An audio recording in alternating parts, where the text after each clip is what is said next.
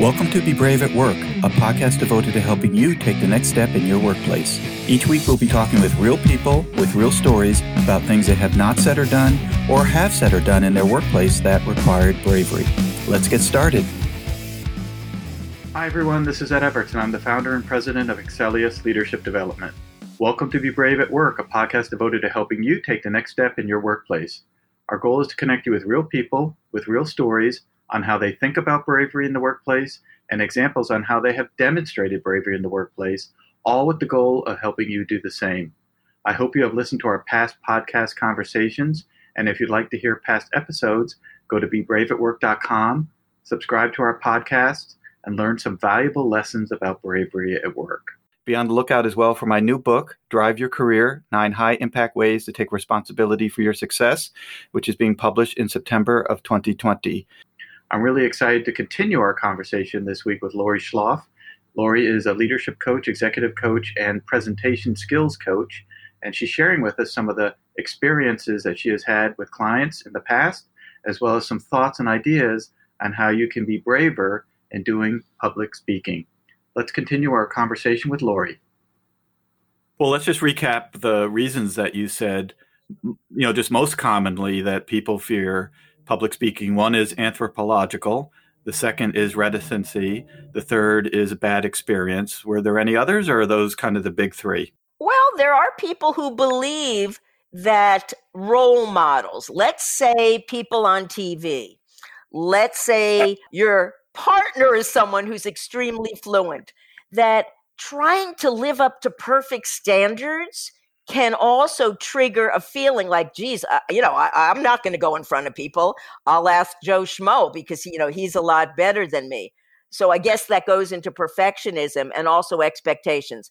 Folks, be aware, many people who come across well in TV, certainly, in a movie or something, guess what? They have a script, Now, Can I say something that is true?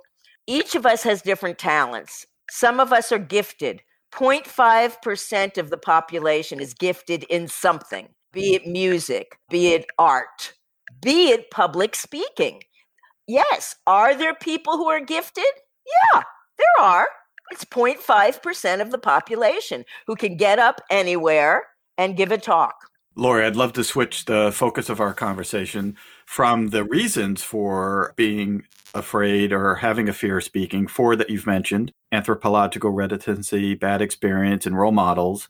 And I'm wondering if you could talk to us a little bit about some of the approaches, right? Some of the things that people can do, even if it's practice, because I'm a big believer that it's not like flicking a switch and as soon as you heard it, you can suddenly do it. Sometimes it takes practice. What are some things that people can do a little bit differently to be more comfortable speaking publicly? Right. And you're bringing up a good point. And you know this as a coach, that different people have different types of momentum in terms of, how much intensity they need. So I want to focus on what I call the 3 C's. Number 1, helping people to be more comfortable. And I mean that literally, physically. We know that the fear of speaking most of the time has physical components. And guess what? We have all been there. The heart feeling like it's jumping out of our skin, sweaty palms, feeling cold. The weirdest one is feeling like an out-of-body experience. They call it depersonalizing. You just feel very, very strange. And then there are some symptoms that show. Your heart beating fast doesn't show, but certainly shaking shows, shaking hands, shaking knees. What about shaky voice? And, it's tough. My blushing clients, there's actually a name for the fear of blushing. It's called erythrophobia, which is not the fear of Aretha Franklin, but the fear of turning red. And I think you've probably seen this. The fear of speaking then turns into the fear of blushing. Yep. So it can be a vicious cycle. So physical comfort. Second is thinking confidently, having a mindset that allows you to cut yourself some slack and to be kind to yourself, even about the nervousness. So it's that cognitive approach, what you say to yourself. So I might say, even though I'm nervous about the podcast, I'm prepared and could do a good job. Even though I flubbed up and the technology broke down as well, I have the ability to recover and laugh a little bit at the situation. So I'm sure we can all relate to having a mindset that makes it worse or a mindset that, helps us to succeed. So I have clients write down what are their thoughts in a given week about speaking at meetings, and usually they're very catastrophic.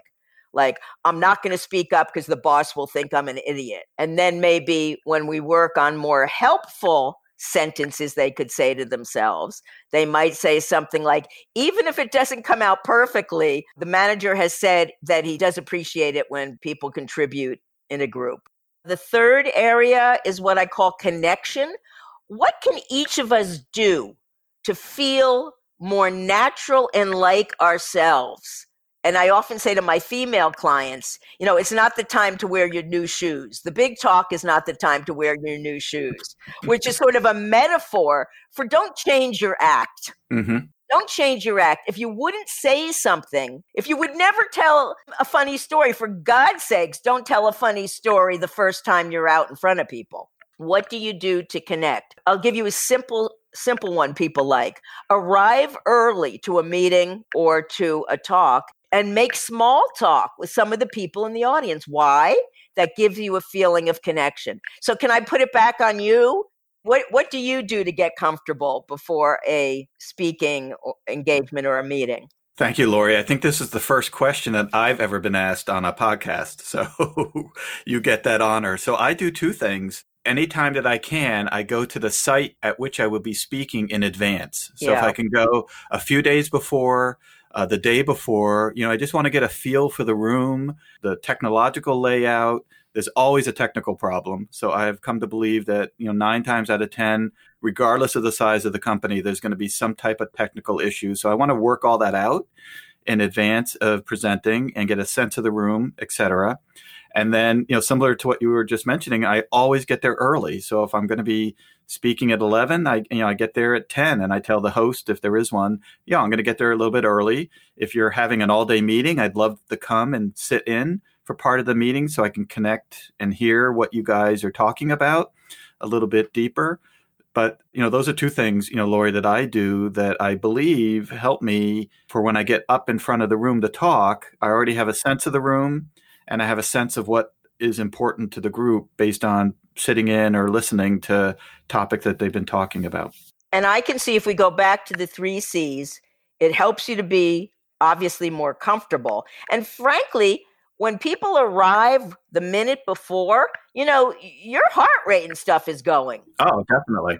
And also you may not look so hot, So I'm also hearing that what you do adds to your mindset of feeling in control, knowing the room, meeting some of the people or the host, which also involves connection.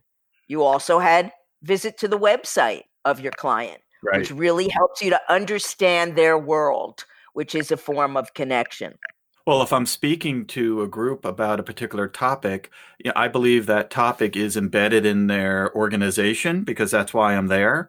And so it's a winner comment to say during my talk, as Lori said this morning about X, Y, or Z and connecting it to things they've already talked about, it just adds depth to whatever it is that you're saying. If you come in 1 minute before and you're completely ignorant as to anything that anybody has been talking about that day and do your talk and then leave, you're going to feel a little bit like a puzzle piece that didn't fit, right? They came in, they talked and left. But if you go a little bit earlier and you can hear some of the things that are stressing them or that are important to them as an organization, you can weave that into simply your comments. And now you're a puzzle piece that fits. Absolutely. Right? That's an interesting way to put it. So you feel, and the audience feels, that you're connected. So there's that connection again. And right. I'm also hearing, guess what? You have to work at these things. You do. The website is not in your head. You have to go explore.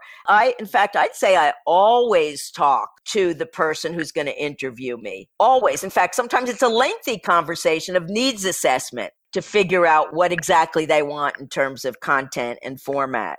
Yeah, the last thing that I do that you mentioned, and I just want to echo it for our listeners, is anytime that I'm giving a talk and there are opportunities before I speak to meet people, I always work the room and I go around and I say hello and I tell people my name. I might ask them what they do. I try really, really hard to remember names because, again, that's a great puzzle piece activity to say, gee, I was talking to Lori a little bit earlier and she mentioned X, Y, or Z, and they just feel as though you're more embedded in what they're doing. So this behavior of, don't get there a minute earlier, rush in and present and leave, but get there sooner. Hopefully you'll be there before the meeting starts, or hopefully you'll be there during a break, and you can spend that time simply introducing yourself. So much of what we work on, Lori, as coaches, conceptually sounds easy, but are hard to do. Right. So saying meet people conceptually sounds really easy, and yet people just don't do it as much as we would think they would. Right. And so we all have to, working with a coach and working with yourself, develop a strategy that works for you. So, you've come up with your formula. It may not have happened the first time, but over time you realized, and I do the same thing, that arriving early, and actually two things, the physical setup of the room. And I think I, frankly, have annoyed some clients. I change chairs around. I don't want someone sitting a half inch from me. Make sure that the projector or whatever it is, in the right place. But, it's almost like I need to do what I need to do in order to be good for the client. And then, for many people, for you and I, chit-chatting just a little bit helps us feel like we're more like ourselves, and also helps the people listening to sort of see us as a human being rather than the speaker, the invited guest. And not to digress, I just want to mention something quickly, and then we'll get back on topic. I also go earlier because 9 times out of 10, there is a problem with the technology setup.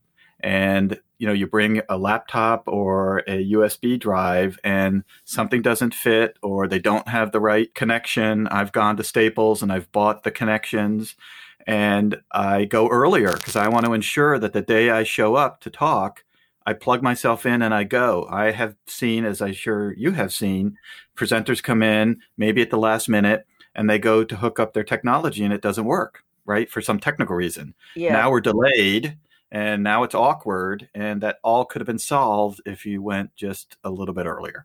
Yeah, it's not really cool. In this day and age of Zoom and all that, sometimes you can't help it. And then you have to learn how to handle a glitch diplomatically. But this whole idea of knowing what can go wrong without being crazy about it and fixing it when you can is a way to build confidence and control. Yeah, and to be braver. So, Lori, as we're ending our conversation, I know you have written some books and have created some presentations on overcoming a fear of speaking, et cetera. I'd love to hear you talk just a little bit about the work that you focused on in the past. Sure. I'll talk about my writing. So my writing is something that I love doing, but just like a lot of people, when I'm busy with my everyday coaching, I don't always get around to it. So let me tell you about my 2 books that I wrote a while ago, and I'm proud to say I was on a lot of TV shows, including Oprah, which is a whole other story. Wow. Yeah. She had a show called I Don't Like My Voice. I don't like my voice. And she had me on as an expert to fix people in about 20 seconds each. Hey, quick coaching. That's right. You got to do what you got to do. So. Exactly. I tried my best. So my first book is called Smart Speaking, as opposed to not so smart, dumb speaking. So Smart Speaking. A lot of chapters about nervousness, meetings, handling your audience in challenging situations. And I'm a speech geek, meaning I studied speech. So accent, your voice. I was just reading how showing enthusiasm is one of the key indicators of influence. Yet I have a lot of clients who feel like talking like this at a good speed and showing dynamism makes them feel awkward. So sometimes we, have to help them to realize the audience likes that. My second book is called He and She Talk. It focuses on male-female communication, again, in a short chapter method. The one I'm most excited about now, Ed, because it's brand new, something different than I ever did before, and I'm quite sure it's one of a kind. It's a totally online course. It features me on video, but mostly it's a game-like format that helps you to go from one level to the other in conquering your fear of speaking. The name of it is Conquer Your Fear of Speaking, and I'll send you the link. I'm just launching it, and not to talk business so much, but there's a special introductory offer, meaning it's really, really cost effective and inexpensive. It focuses on the 3 C's: feeling comfortable, thinking confidently, and making a connection. And you'll feel proud when you finish it. Wow, terrific. Well, it sounds fantastic, and I will definitely take a peek. I like that metaphor of going up a level, because some people think they have to go from beginning to finish as if they're Oprah. But oftentimes, if you level it and practice, you'll go from A to B to C to D, right? You'll work your way up versus feeling like you have to be like that role model that you saw that you think you have to be just like. So, Lori, thank you so much for your time today. This was great. I love this conversation. Do you have any ways that folks can get in touch with you if they'd like to talk to you a little bit more about overcoming their fear of speaking? Sure. Would you like me to give the website and also my phone number? What works for your listeners? Whatever is easiest and most comfortable for you as to how people can get you. Yeah, first I'll say my phone number, because my daughter, who's in her 20s, has told me that I have the longest email address she's ever heard. So what can I say? All righty. I'm going to say my phone number twice, which is the easiest. And the reason I like it, Ed, is because it's verbal. I want to literally hear the person. 617-571-0944. I'll say it faster this time. 617-571-0944. My website is Partners in Communication Inc., INC, partnersincommunicationinc.com. And you know something? I need to get you the link to my new Conquer Your Fear of Speaking program. I'll do that. Terrific. Well, Lori, thank you again for your time today. I think the points that you shared and your insights are deeply, deeply meaningful. So thank you again. My pleasure.